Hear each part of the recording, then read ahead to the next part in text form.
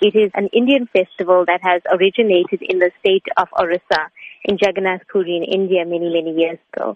It's a pastime of Lord Krishna where his devotees pull him back on the chariot to Mathura, and also at that time bringing him back into their heart. All over the world, actually, the Rath Yatra festival or the Festival of Chariots takes place annually at so many ISKCON centers around the world. And we just find that people are more receptive to joining in the celebration and the festivities. What can members of the public expect at the Festival of Chariots? We have a wealth of activities planned, and, the organizers, we've been at it for many, many months now. There's something for the children. We've got a Blue Mountain themed village for children, which will host spiritual activities.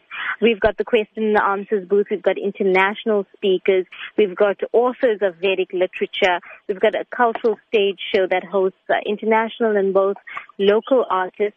One of the highlights on the cultural program is 2 drama performances, and that's produced by Canadian-born Swami, Bhakti Marg Swami, who arrives in Durban just before the festivals. And we've got one world premiere that's happening on our stages this year. We've got a lifestyle tent. We've got body art. We've got Vedic cuisine. There's so much happening at the festival. Is there an entry fee involved? No, there's no entry fee. It's a free festival, and to all the visitors of the festival, there will be free vegetarian meals provided on all 4 days of the festival. What is the duration of the festival? It is 4 days over the Easter weekend. It starts on Friday at 10:30 a.m. with the traditional chariot parade that kicks off outside the Tropicana Hotel on the Marine Parade.